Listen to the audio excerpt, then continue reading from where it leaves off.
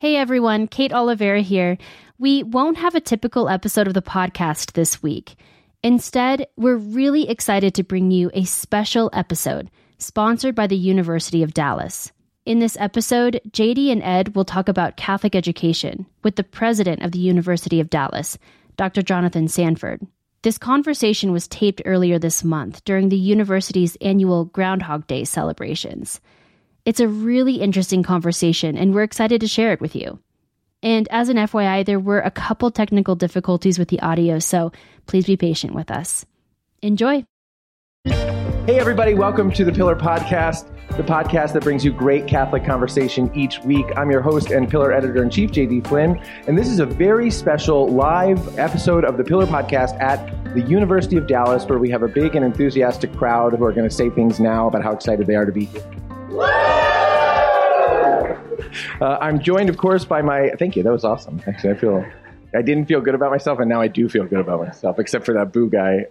But even that guy has a strong opinion about me, and that still lets me feel like I'm kind of the center of the universe, which is the whole goal of having a podcast. So thank you for that. I'm very grateful. I'm joined, of course, by my podcasting partner and Pillar co-founder, Ed Condon, but I'm more especially glad to be joined by the president of the University of Dallas, where we are, Dr. J.J. Sanford. So, Dr. Sanford, thank you so much for being with us. It is such a pleasure. You've come a long way, J.D.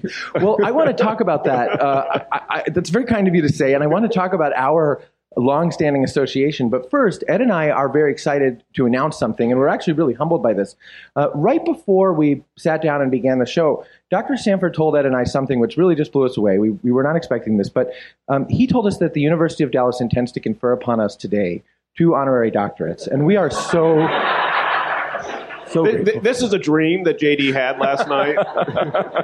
Someday, if I hand in my honorary thesis at the right time, I can have an honorary doctorate. So it's not going to happen.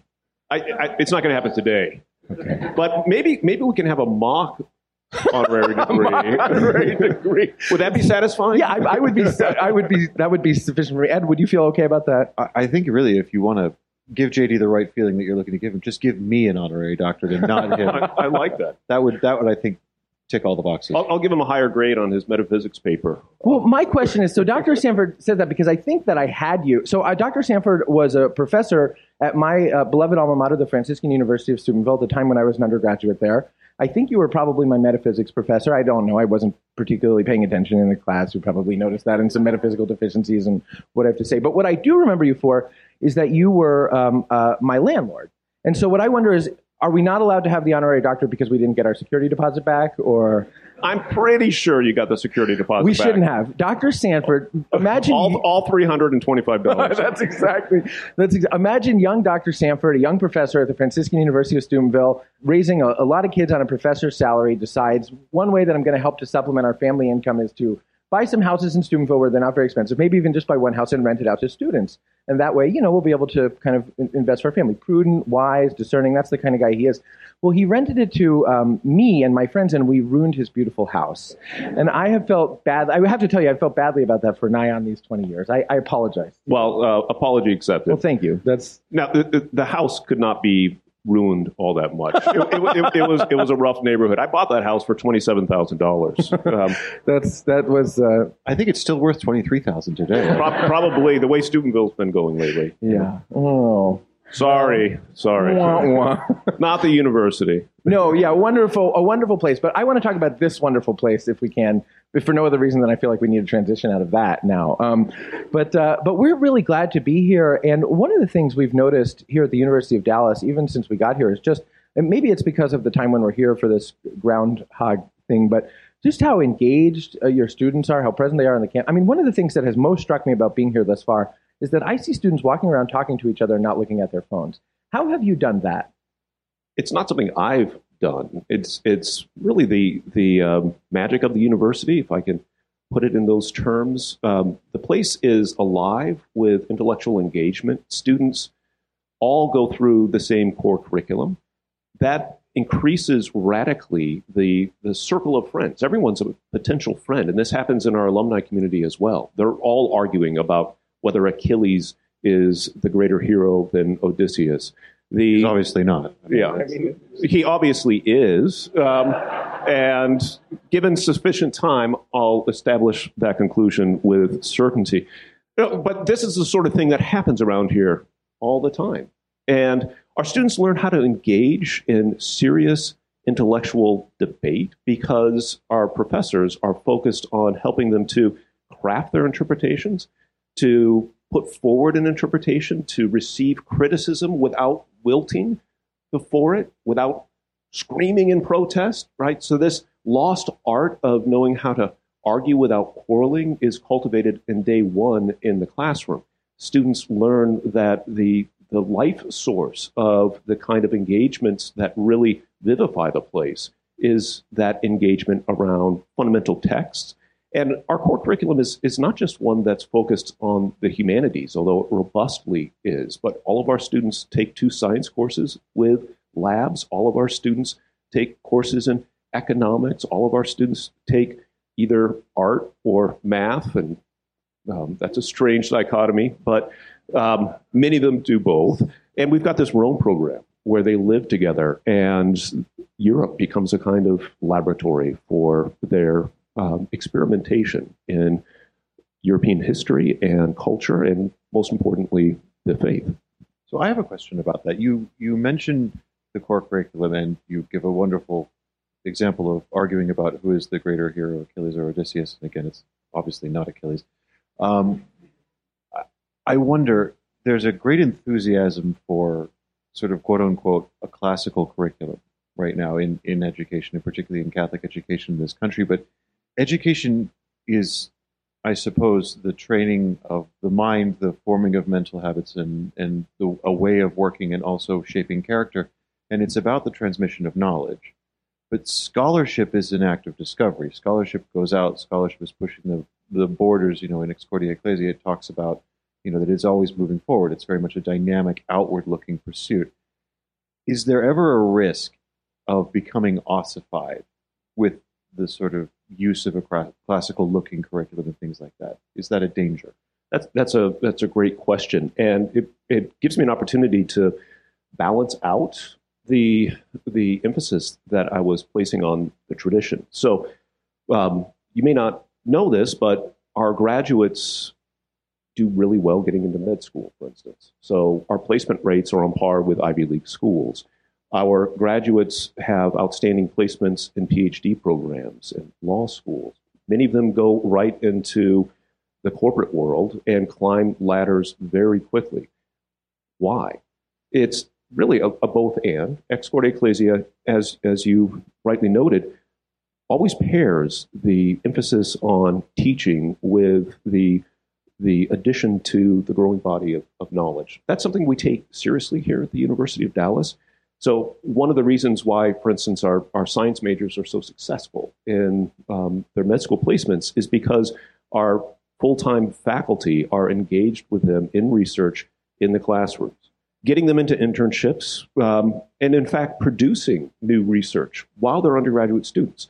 This doesn't just happen in the sciences, it happens in the other disciplines. And we've got serious bars that need to be surpassed in order to receive tenure at the University of Dallas. All of our faculty are actively engaged in increasing the body of research that finds its way into the classrooms. And we spend a lot of time as a faculty celebrating our achievements, communicating what we've done on our sabbaticals or the latest project. Students participate in those activities as well. So the tradition is not one that is there to be studied as a thing of the past. We study history. 4 history courses are in the core curriculum so that we're able to navigate the future. And the study of history is a kind of recovery of your humanity as a political being. And so too with the other disciplines. There's an orientation towards living a life of magnanimity that is the fruit of the education we provide. We want our students to really sanctify their work, to be the best teacher, the best bishop. We've had 11 bishops come through the University of Dallas, to be the best in whatever field that God has called them into. And that, too, is work that takes place in the classroom. And how is that? It seems to me that laudable focus comes under a number of challenges in the contemporary milieu, which we can talk about. But one of them is, it seems to me, just a political challenge, right? I mean, it's one thing, I think, for a Catholic university, if all it's sort of doing is repeating what's iterated in the Catechism, to sort of say, well, this is very clearly sort of our Catholic identity, and we have some religious liberty protection there. But when a university is doing kind of scholarship in the academy and maybe in popular settings as well, that is sort of animated by a Catholic ethos, it seems to me it may even be putting itself further out on a limb in terms of like the political liability that comes along with that in the contemporary climate. How does a university which aims to really be moving the ball intellectually protect itself from those challenges? There's a lot that might be said in response to that. We have not circled the wagons, would be an analogy to use to describe what you were just saying. We want our students collaborating with students at other universities. We share a number of relationships with other universities. We want our students going out and giving presentations and the like. And so the truth wins out, right? When we're overprotective of what we know to be the case by faith, we fail to listen. We fail to really be receptive to those nuggets that might be gleaned from other traditions, other insights in ongoing research. Augustine describes this so beautifully when he's talking about the Christian relationship to pagan culture, right? We want to be like the Israelites when they left Egypt and were able to take gold with them. There's gold to be found in every discipline. But if you've really learned how to defend the positions, if you're really seeking the truth, and if you have confidence that the truth is defendable, it is able to be found, then you're individually, as a student, as a graduate of the university, well prepared to really be that living witness, adding to an effort in renewing our culture, right? But if we're overly protective, we don't learn how to engage with those ideas, and we're not actually doing, I think, what Christians are called to do, which is to build culture, to be the salt and light in the world. That'll come up in the gospel reading tomorrow. Yeah. We should be attentive to that calling to be light. It's interesting what you say about building a common culture, because I mean it's one of the things I was, as you probably have guessed, rereading Ex Cordia Ecclesia before we had this conversation. I don't tend to have apostolic constitutions on Catholic universities. Oh, don't beat yourself up. You do, Ed. You're wonderful. I have it on the header on my computer. Right. It's Sanford's Office of Readings just cycles through Ex Cordia over and over. It's really impressive. It's amazing. No, but St. JP the Two said, and what I found was a sort of jarring statement, but then when I read it over again, I was like, okay, I guess that makes sense. It's just not how I think about it, and it's not how I think about it. It's probably something that I need to think about more, which is, he speaks of there not being cultures, plural. There is only one human culture, and the church's job is to feed into it and to perfect it and to illuminate it and to develop it. And I wonder, we often talk about Catholic universities having a uniquely Catholic culture. And is there a tension between a mindset that says, yeah, there's something particular about a Catholic university, there is something particular about the idea of a university that is Catholic, and at the same time is part of the wider single human culture? Like, how do you avoid a kind of sort of ghettoized mindset that says, well, we're a world apart. We are, for lack of a better word, a sort of Benedict option. A shining city on a hill. Yeah. No, it's a really important question, a timely question, and one that I and many people here have been wrestling with. So in Ex Cordia Ecclesiae, when St. John Paul II is emphasizing that commonality of human culture, he identifies the source of it to be the truths about the human person, right? So it all starts with an accurate anthropology, right? What does it mean to be human? What does it mean to be human understood biologically, philosophically? What does it mean to be human understood through the eyes of the faith, where we are homogenes Dei, right? We're all images of God. And that provides a kind of commonality from which smaller cultures or permutations of that fundamental culture can Subcultures arise. isn't necessarily a bad word. Yeah.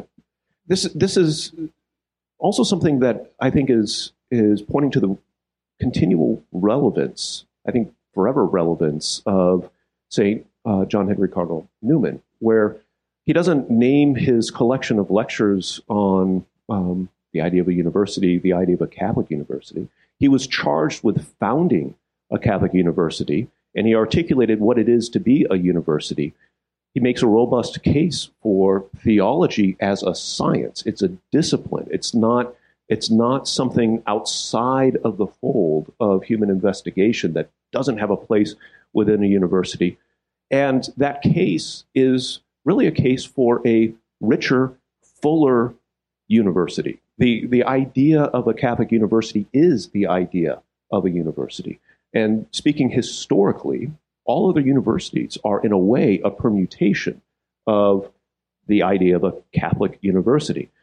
Similarly, the education provided at a Catholic university, if it's arranged in the way that Newman describes, where we come to appreciate both the interconnectedness of each of the disciplines, but also their distinctness. He's very concerned to keep the boundaries clear and recognize that at the source of all human knowledge is God, and at the summit of all human knowledge is God. So there's a deep appreciation, not just for the liberal arts. He makes a very strong case for the inclusion of professional disciplines within a liberal arts university. And in fact, the most successful part of the university that he founded was the medical school.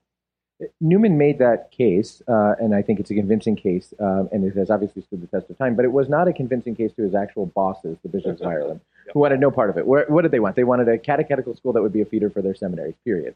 And Newman gave them something very different, and that's why he had time to write Idea of a University.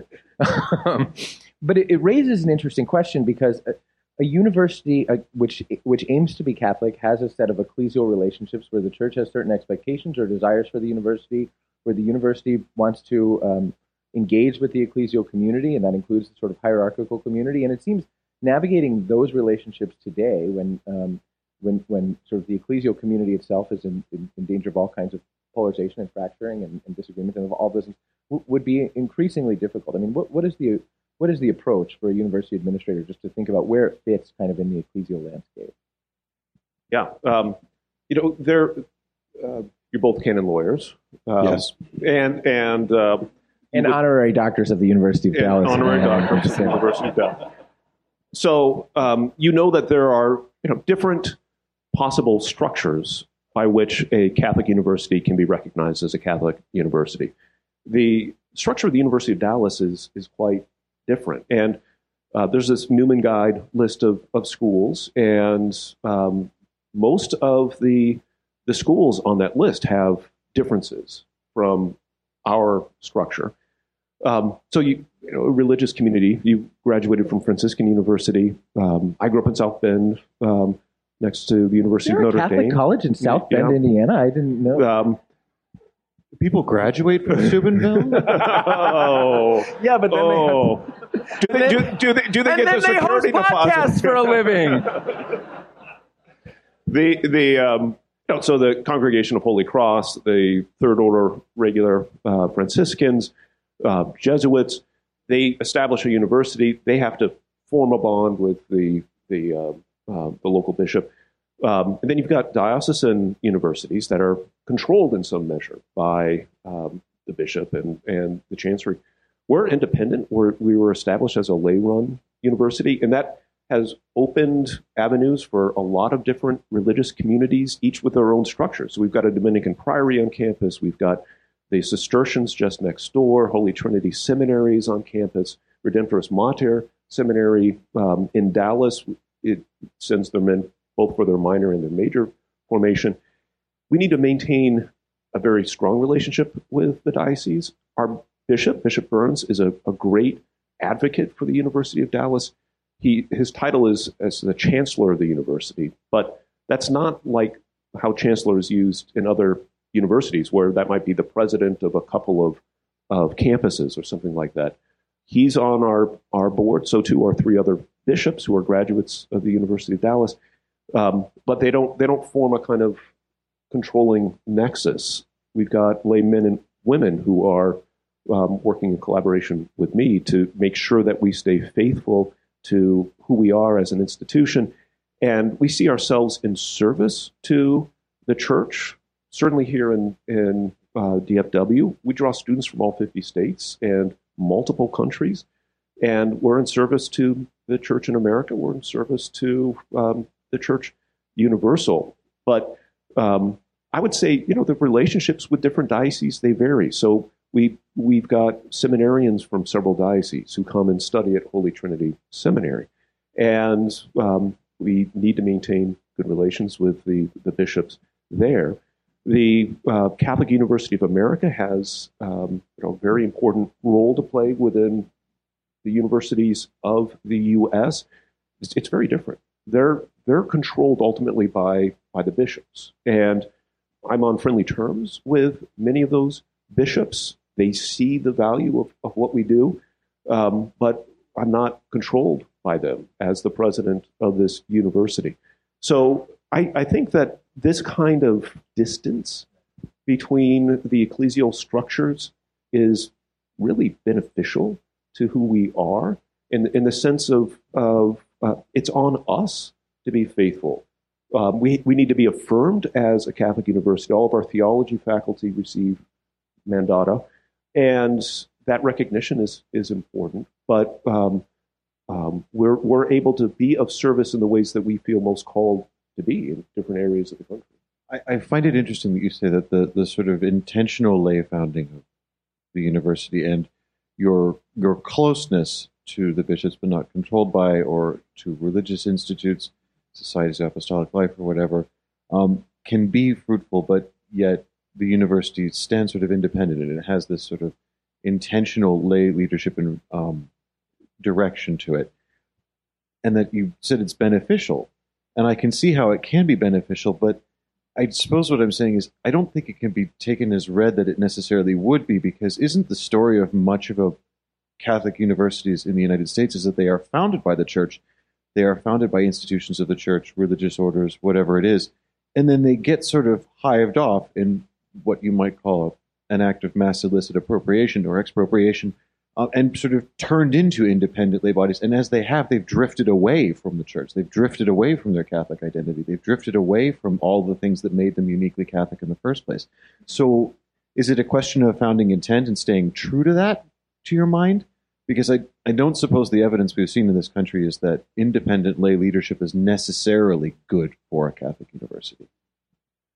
Yeah, I'm not sure that I agree with your explanation of why a number of Catholic universities have drifted away from their founding purpose, and I'd be happy to explore that. I think it matters that it was Bishop Gorman who decided on this structure in collaboration with a group of, at that time, all laymen. He could have gone different directions. There was a religious community that held the right to refound the University of Dallas. They tried to, a community of sisters, Sisters of Our Lady of Namur, who were based in Fort Worth and ran a junior college at the time.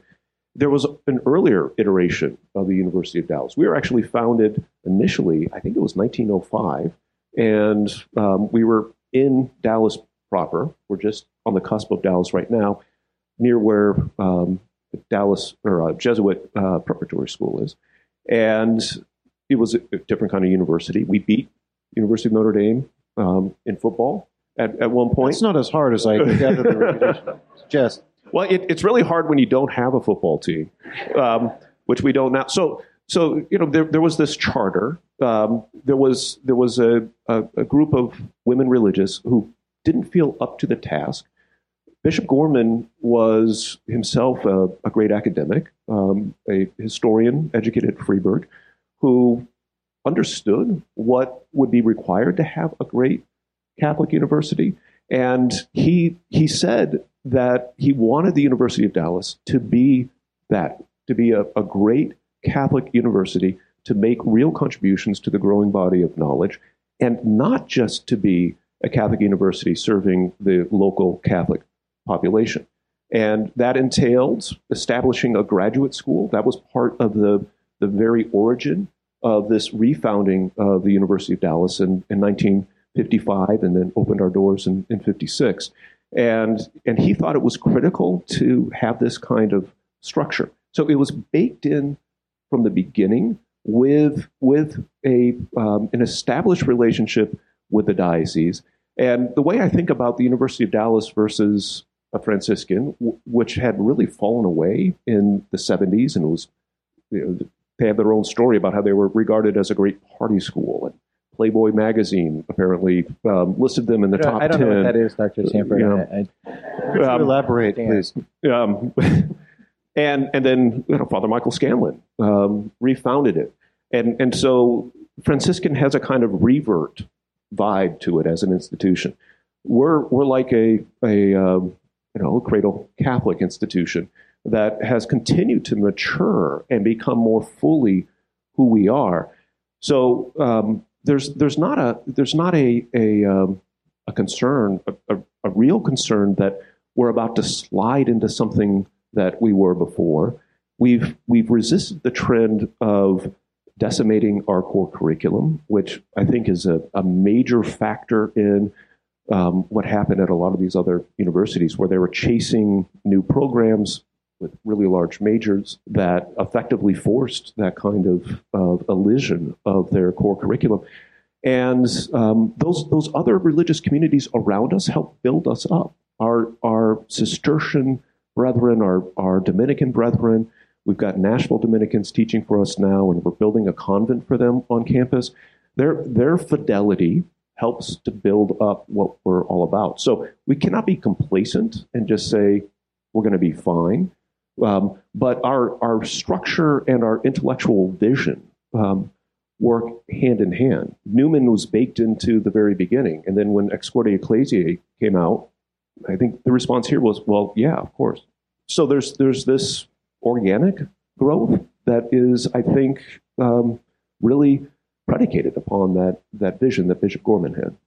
It's an extraordinary responsibility for you and the board then to kind of continue to challenge yourself to retain and sort of assess your own Catholic identity and your own fidelity to the teachings of the Church. I mean, it just seems that it would be a tremendous responsibility. And one of the temptations that I would think about is just as you kind of look at the landscape of higher ed in America now, not just Catholic higher ed, but higher ed, a lot of schools are facing sort of demographic and financial challenges. How do we continue to make the thing run, especially how do we continue to make the thing run and have students who come and pay tuition? And the temptations are things like asynchronous instruction and sort of very large online programs, and sort of figuring out how to navigate where to sort of dip your toe into some of those waters and to retain at the same time the sort of core sense that is at the heart of the University of Dallas would be a challenge. So how do you assess how big is enough and what the right kind of growth looks like for a place like this? Yeah, no, that's another timely question, because our enrollments have been trending up, and we're increasingly selective. We're trying to be really reflective about the sort of students who are going to flourish here. They don't have to be the kind of students who will graduate yet, but they need to be the sort of students who will graduate as the kind of ideal University of Dallas graduate.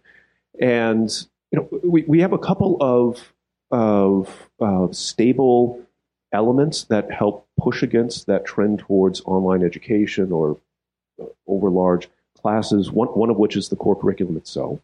We're not going to fold on that, and there have been periodic pressures to do so. Engineering, big field, we could do so much if we had an engineering degree. It would attract a lot of young men because a disproportionate number of men are finding their way into engineering, and all of these liberal arts schools are a little imbalanced in terms of men and women. That's the logic I hear amongst the leaders of other universities, not just Catholic universities. For us to do that would jettison a substantial part of the core curriculum. We'll get rid of our language requirement, get rid of maybe 2 of those literature courses. They'll still have 2, right? And people have made their bargains, and sometimes it works just fine in the sense of you still have something. But what it is to be a an undergraduate student at this university needs to mean more or less the same thing continuously. So we're committed as a board to that. And then we have this Rome program. We've just opened up a summer term because it was experimental after COVID. Not as many students were able to go. And although we did persevere with that program, that campus can only be so large. And I want our sophomores and some juniors to still be able to spend a semester there. If we get too big, that won't be possible. The summer term is a way to do some of that. But that's a kind of structural containment that we need to be very receptive to. The local authorities won't let us get too big on that campus. And then, I think that you lose the intimacy of the community if you get too large. So I think maybe in 5 to 10 years we might climb up to 2,100 students. We're 1,500 give or take on the undergraduate level. Still be able to do these things. We'll need some additional buildings. From a financial stability perspective, that gives a lot of stability. But I don't want to be too large on the undergrad. You can expand a lot on the graduate level. And that's where we've found some real success with these other modalities. And certainly not in our PhD program, but we have a celebrated master's in classical education, almost all of the students of which are active teachers in Arizona and in California. And so they need a predominantly online education supplemented with some other engagements. It's not what we would want for an undergraduate path, but it makes sense for somebody who is actively engaged in the art of teaching and wants to go deeper. I'm struck by the way that Catholic universities can sort of discern their own charism in a very real way. And the reason I'm thinking about that is that there's another Catholic university president who I really respect, Monsignor Jim Shea, who I'm sure you know from the University of Mary. And about a year ago, I asked Monsignor Shea, the University of Mary, as you probably know, is undergoing this kind of reversion and renewal period in which the university is sort of more deeply embracing and identifying its sort of Catholic mission. And I asked him, as that's happening, what percentage of students he hoped would come to the campus already as practicing Catholics. And to my surprise, he said that he hoped it wouldn't get much higher than 50. And I was surprised because I expected that he would want to be moving in the direction of sort of a fully Catholic campus. And he said, no, this university has always been a regional university, and I really like the idea of this being a place where people come because they want to study nursing or business or something, and we can proclaim the gospel to them and catechize them. And maybe we won't, some seeds will fall on rocky soil, but I sort of think that our charism is an evangelical charism. As I hear you talk, it sounds to me, and I think there's a viable place for that, but it's not the charism of everything. And as I hear you talk, it sounds to me like part of the charism of the University of Dallas, at least as I hear it, is to sort of help people who really may begin with perhaps an unfocused or unpolished sort of Catholic vision of the world, to really help them crystallize that, to be able to, again, sort of build culture from a deeply Catholic perspective. Am I reading that right?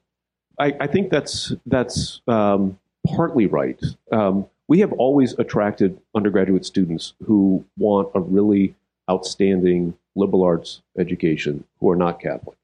They all take our theology courses and benefit from them. So roughly about 75% of our undergraduate population at least begins as Catholic, and we have some conversions, and we've got focus missionaries on campus working on Bible studies with Catholic and non-Catholic students, and so too those other religious communities I was talking about, a lot of spiritual direction and so forth. So yeah, for Catholics coming in, I want that. I want to be a place that welcomes non-Catholics to continue to do that. We've had Jewish, Muslim students, other Christian faiths, students without any faith. And we actually did some tracking of the experience of our non-Catholic students, I think last year, maybe a year and a half ago. And they all listed the Catholicism of the University of Dallas as one of its most attractive features. One, on the front end, because the other thing we haven't really talked about is the student life side of a Catholic university. There's a commitment to at least striving to live righteously in one's activities outside of the classroom, this bacchanalian feast. In some ways, but I understand that there are confessions available for the whole of tomorrow, so I'm grateful for that. And in some ways, it might contribute to our efforts to achieve that. And a proper sense of shame can be a wonderful prompt. It works, yeah. So, I'm very clear with our prospective students that you don't need to be Catholic to enter the University of Dallas. You won't be required to convert. You don't have to go to Mass. And yet there's something that is uplifting and encouraging and deepening about being in the kind of environment that we provide. And I hear that from our alumni.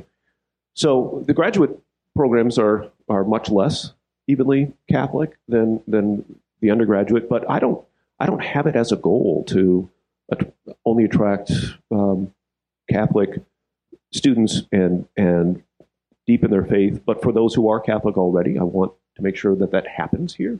And for those who are interested in exploring Catholicism, I want there to be invitations. But I also want our non-Catholic students to flourish here. And who knows what seeds will sprout. What about faculty and academic freedom? Because the church teaches in John Paul II and Ex Corde and everything, say academic freedom is a real thing, and it has to be prized, and it has to be enshrined in the character of the university, but circumscribed by truth and the common good. And it seems to me that in American Catholic universities, there are two kinds of models. And admittedly, this is my own formulation, so you don't have to accept it if you don't want. But it seems to me there's a kind of land of lakes mentality, which says, well, what circumscribes that freedom with the truth and the common good is the wider university context, the sort of totality of the community. And within that community, there are dissenting voices. There are voices that oppose even the truth and the common good. And we've seen this, with professors at Notre Dame sort of writing letters in the Chicago Tribune championing abortion and things like that. And it's held in some ways that, there is a place within the Catholic university community under academic freedom for these dissenting voices because, it creates the sort of dialogue and tension which allows for academic exploration and the development of truth and the better articulation of the common good and that sort of thing. And then the other alternative view is that, no, the circumscription of academic freedom by truth and the common good applies to each individual in their pursuit of academic studies. To which one do you subscribe, if either? Neither. So you rightly pointed to that passage, and John Paul II repeats it 3 or 4 times throughout Ex Corde. He's a creature of the university, and he had a deep appreciation for academic freedom, but it needs to be circumscribed by the truth and the common good. At the heart of the Land O'Lakes debacle was a settled conviction that one cannot be faithfully Catholic and really academically excellent. Which is the same as basically the sort of atheist fallacy that you can't have both a God who imposes order for our flourishing. You can't be truly free if you are also under the truth. Right. That's right. Where, in point of fact, as I mentioned Augustine earlier, right, our freedom is grounded in subjection to the truth. And St. Thomas Aquinas recognizes that there is no free human action without the necessity of your will's inclination towards flourishing. Right. So this interplay between necessity and subjection is precisely what makes freedom possible. So there's a spectrum of belief about or thought about what exactly academic freedom is. I think people often fall into thinking of it in terms of freedom of expression. It's very different. Academic freedom's circumscription by the truth certainly entails fidelity to the insights of your discipline, right? So somebody who is going to defend the phlogiston theory of interaction ought not to be teaching chemistry, right? Because that's not how things work, right? Other disciplines are more difficult in determining, well, is this within disciplinary boundaries or not? Right. So part of the review of faculty is a focus on whether or not they're really being excellent in their field. St. John Paul II emphasizes this promotion of humanity, which is connected to what you were saying about culture before, that I think is entailed by what he means by the common good. Right? So is your research, is your teaching advancing the human good, the cultural good? Is it advancing humanity in some significant way, or is it destructive of it in some way? Okay, that's another set of reflections that those charged with oversight need to be attentive to. And then if you're going to say things about those things that we take to be settled as matters of faith and morals, are you accurately describing them? Are you in some way deceptively describing them? Right? If you say, well, the church makes room for a position on abortion that it doesn't, right? Are you misleading in some way? And if we were to have a speaker who's engaged in articulating a position that is contrary to the church, do we have people there who can say, well, that's not actually what the church teaches, right? So in some ways, saying this is what the church teaches, or you can believe this as a faithful Catholic, right? That in some ways is far more destructive because many people don't know exactly. So you got to be clear about what really is the case with regard to Catholic teaching and what isn't. And sort of honest atheism is preferable to dishonest Catholicism, yes. as it were. Yeah. I want to go back, if we can, to this notion that you raised at the beginning about University of Dallas graduates going on to various leadership positions in various fields and things like that. And it seems to me that part of what you were doing is talking about the way in which a classical formation in the Western tradition kind of helps people in order to be of service to humanity in those ways. But there's what is the balance? How do universities approach the balance between sort of being able to master the emerging sort of techniques, which are extraordinary? Machine learning technology is extraordinary and will probably put Ed and I out of business in about 15 minutes if we're not careful. And so there's a way in which one must really be able to sort of get one's arms around those things and at the same time be able to think about them reasonably and competently. And it just seems like 4 years isn't very much time to even begin to scratch the surface of both some sort of technical mastery and at the same time the kind of philosophical and theological formation for a worldview that allows one to think about what the thing is for. How do you think about what to prioritize pedagogically as you think through all of those things?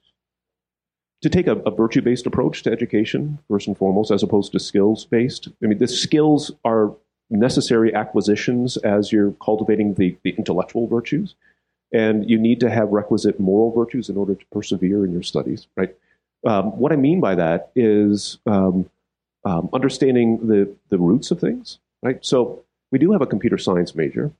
It's treated by some who study and teach in it as a liberal art, part of mathematics, deeply based in logic. Coding is, a kind of language. And those students have all the rest of the core curriculum at their disposal. They have not played with the latest gadgets necessarily in the classroom, but they understand the roots of the discipline in ways that are radically advanced over the students at other institutions who might have lots of neat and shiny things to play with that produce essays, right? So yeah, chatbot might be able to write a passable essay, but JD has them write limericks, actually. Yeah. Filthy limericks. About canon law. That's actually more true than the filthy thing. But there's another thing that we spend a lot of time encouraging and are plugging our students into, which is internship opportunities. So along the way, many of our students are trying out what is it like to work with a physician? What is it like to work in a law firm? Have an internship. Get your hands dirty and see what people are messing with in those fields. But our graduates excel because they can write well, they speak effectively, they think clearly, and they go to the roots of whatever it is that their field is engaged in. They want to understand it from the ground up, and that allows genuine mastery, so that then they can rise in their exercise of that particular field. What is the takeaway for the people who are listening to this podcast who are not going to the University of Dallas and are not going to go to the University of Dallas? They should feel sad that they're not here. But I mean, you're suggesting an approach to human formation which is very attractive, and the most sort of I think it's probably true that the best sort of immersive experience of that is the university. But I've come across more and more people who did not have that kind of university experience. I did not have that kind of university. And it shows that in a lot of ways that we can talk about. No, I have a stunted character intellectually and morally, JD. I'm aware of that. We can talk about that at home, dear. But the thing, listen, we just come across more and more people who say, I hear about this kind of renewal in Catholic education, and I didn't have that. I went to Large State University, and I'm very glad for what I learned there, but it wasn't this. Or I paid a lot for Land O'Lakes Catholic University, and I didn't have this. And how could I get my arms around some of this? Yeah, no, that's something that's near and dear to my heart. When I first arrived here as dean of the undergraduate college, I was meeting with a group of alumni who just said, we want to continue to participate in this education. And then I started thinking about others who never experienced it. And we started hosting lectures in different locations. And then I was able to work with a benefactor to put together several years of basically free courses on Catholic faith and culture, we call it. And we've got videos available for free, workbooks, and open invitations to whoever wants to come in. And then working with Claire Venegas, our Vice President for Marketing and Communication, and Shannon Valenzuela, Dr. Valenzuela, and Dr. Michael West, we thought, well, maybe there's a way to invite more people into this. And that became The Quest. I don't know if you've heard of The Quest, but EWTN aired it twice. And we're just about done with the second season of The Quest. So this is a mini-series that's intellectually engaging and inviting and opens up horizons for exploration, particularly for those who've not had the benefits of a University of Dallas education, or good reminders for those who have had that. And we're looking for additional ways. We bring in speakers. We've got podcast series ourselves, not as awesome as yours is. No, I wouldn't say that. I mean, ours is not actually that awesome. It's even ours is even more awesome to be blunt. If I say that, can I have the doctorate, or is that totally off the table now? Well, if you look at our website, we have a St. Ambrose Center for Catholic Liberal Education and Culture, and Liberal Learning for Life is listed there. You can find all kinds of material available there, or you can just go straight to Liberal Learning for Life. But this is the phrase that we've used to capture our efforts to externalize the University of Dallas, to provide it as a kind of feast without cost to those who are participating, because we feel called to do that. One of the pillars of our new strategic plan is to find new and even more significant ways to be of service to church and country. And this is one of the ways in which we're endeavoring to do just that. Thanks. Yeah, that's very cool. Thanks for sharing that with us. And this has been a great conversation, Dr. Sanford, but we can't really let you go without our own open invitation. On this show of ours, we like to play a lot of games. Shenanigans are really the best part for us. And so we have prepared a couple of games for you. We don't have to play them all, but would you like to play a game? What kind of game? It doesn't work that way. I'm game. Oh, wonderful. Okay, Ed, you're gonna take the point on this, are you not? Is this like chess? It's not like chess. Is it getting to know more like target practice. It's more like target practice might be true. It's just these people want to know more about you, and we do too. Yeah, great. And we find that perhaps one of the things that we like to do, and it's a game we sort of coined, and it's a way for me to JD, you probably know this because you've known him for a few years, has difficulty offering concise answers. And so to take his temperature on things, I will often restrict him to just saying yes or no. And he's actually finds that very difficult. Yeah, exactly. So what I will sometimes do is I will present him with a list of things, and he will only be allowed to say yes or no. That's so non-Thomistic. Sick. That's exactly right. See how easy it is? Right. So the idea is that it's a scriptural game because you're going to let your yes be yes, and your no be no. Unless you need to qualify it in some way, and we'll probably... No, you're not allowed to qualify it in some way. You can make facial expressions or... You know how hard this is for a philosopher to not qualify things? Or a university president. I will do my best. Okay. Well, no, these are just things that we've noticed around Dallas. This is Dallas, yes or no, vis-a-vis things we've seen since we got to the airport. Yeah. No preparation, Dallas, yes or no, is effectively this. Billy Bobs. Yes. Giant belt buckles. No. The UD Cap Bar. Absolutely yes. Ice storms. Yes. Controversial. Texas Instruments. No. Yes. Shiner beer. Yes. What was going on there? There was a lot of processing. I did. That one. What were you weighing? I drank a lot of Shiner beer the first night I got into town, and I thought it was delightful. But you were weighing Congratulations. something there. Well, actually, okay, so here's one for you. This is a slightly longer noun, but it's nevertheless something I observed, which I think is particular to Dallas because I've never seen it, which is combination Mexican cantina bars and Indian takeaway restaurants. Yes. Is this a broad Dallas phenomenon? Is this a normal thing This here? is Because it was something that fantastic. happens? Yeah. I got to drink beer, order Indian food, and watch cricket on television, which I didn't know you could do that. Particularly in DFW and Irving, Las Colinas. Fabulous. Great time. Okay, Whataburger. Yes. Okay. The Houston Texans. No. Deep fried charcuterie board. Yes. I don't know what that is, but I want one, right?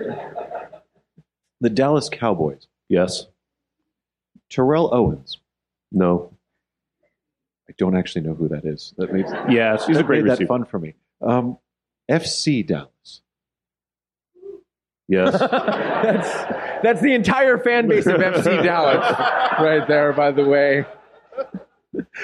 Everyone else is Googling that on their phone or their watch right now. What the hell is FC Dallas? Medieval times. No. I forgive me, but I have to intervene here. I spent most of my life living in the United Kingdom, and now I live back in the States with my wife and daughter. And whenever family come over from London to visit us, and it's their first time in their country, and I say, would you like the most authentic American experience possible? And they say yes. I take them to medieval times.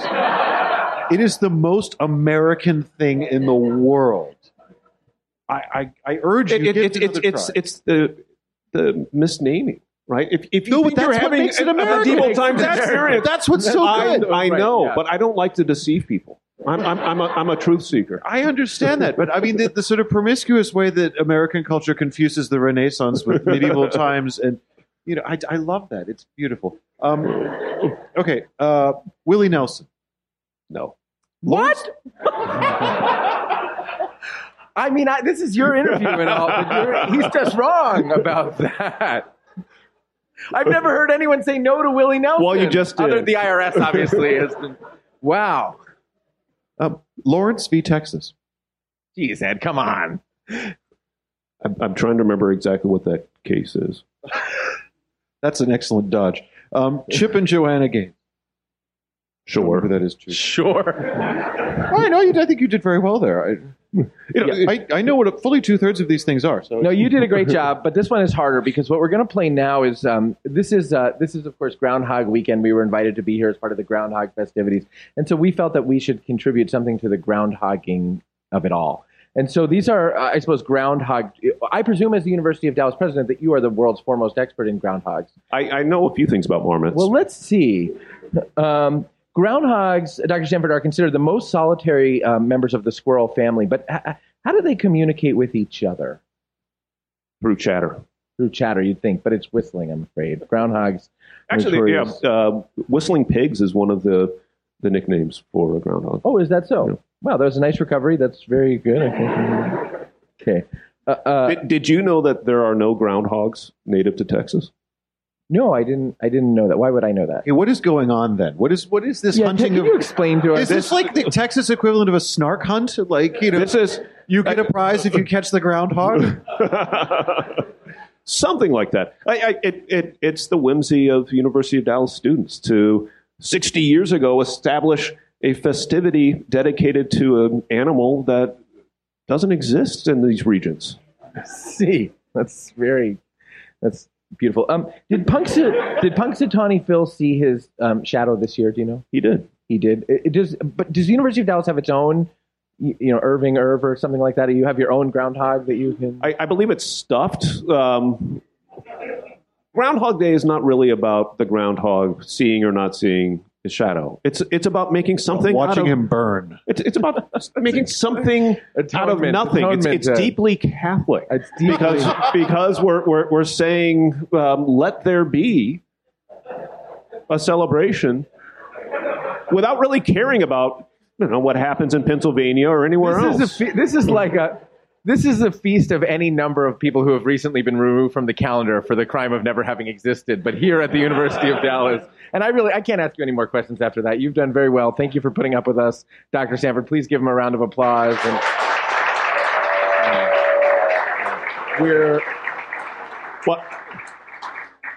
what I want to say, what I actually said before JD proposed the honorary degrees is the pillar has really become a pillar of significant and serious reflection on matters in the church. I want to thank you both for the bold step you took in founding the pillar. I know it's not been easy. You've got already a remarkable reach, and the fidelity of your reporting and the depth of your reflections, coupled with a sense of humor, whimsy. Fantastic dress sense. It's a winning formula, and thank you for what you're doing. Thank you for saying that. Thank you for being seen in public with us. That's a rare thing these days. We're very grateful. I'll even do it again, Jake. Oh, wow, that's wonderful. When we come back for the doctorates, we'll be back here at the University of Dallas. Thank you very much, Dr. Sanford. Thank you. The Pillar Podcast is a production of Pillar Media and Ed and JD Production. I'm your host, JD Flynn, my podcasting partner, Ed Condon, and especially we're grateful today for our guest, the president of the University of Dallas, Dr. Jonathan Sanford. Thank you, Dr. Sanford. My pleasure.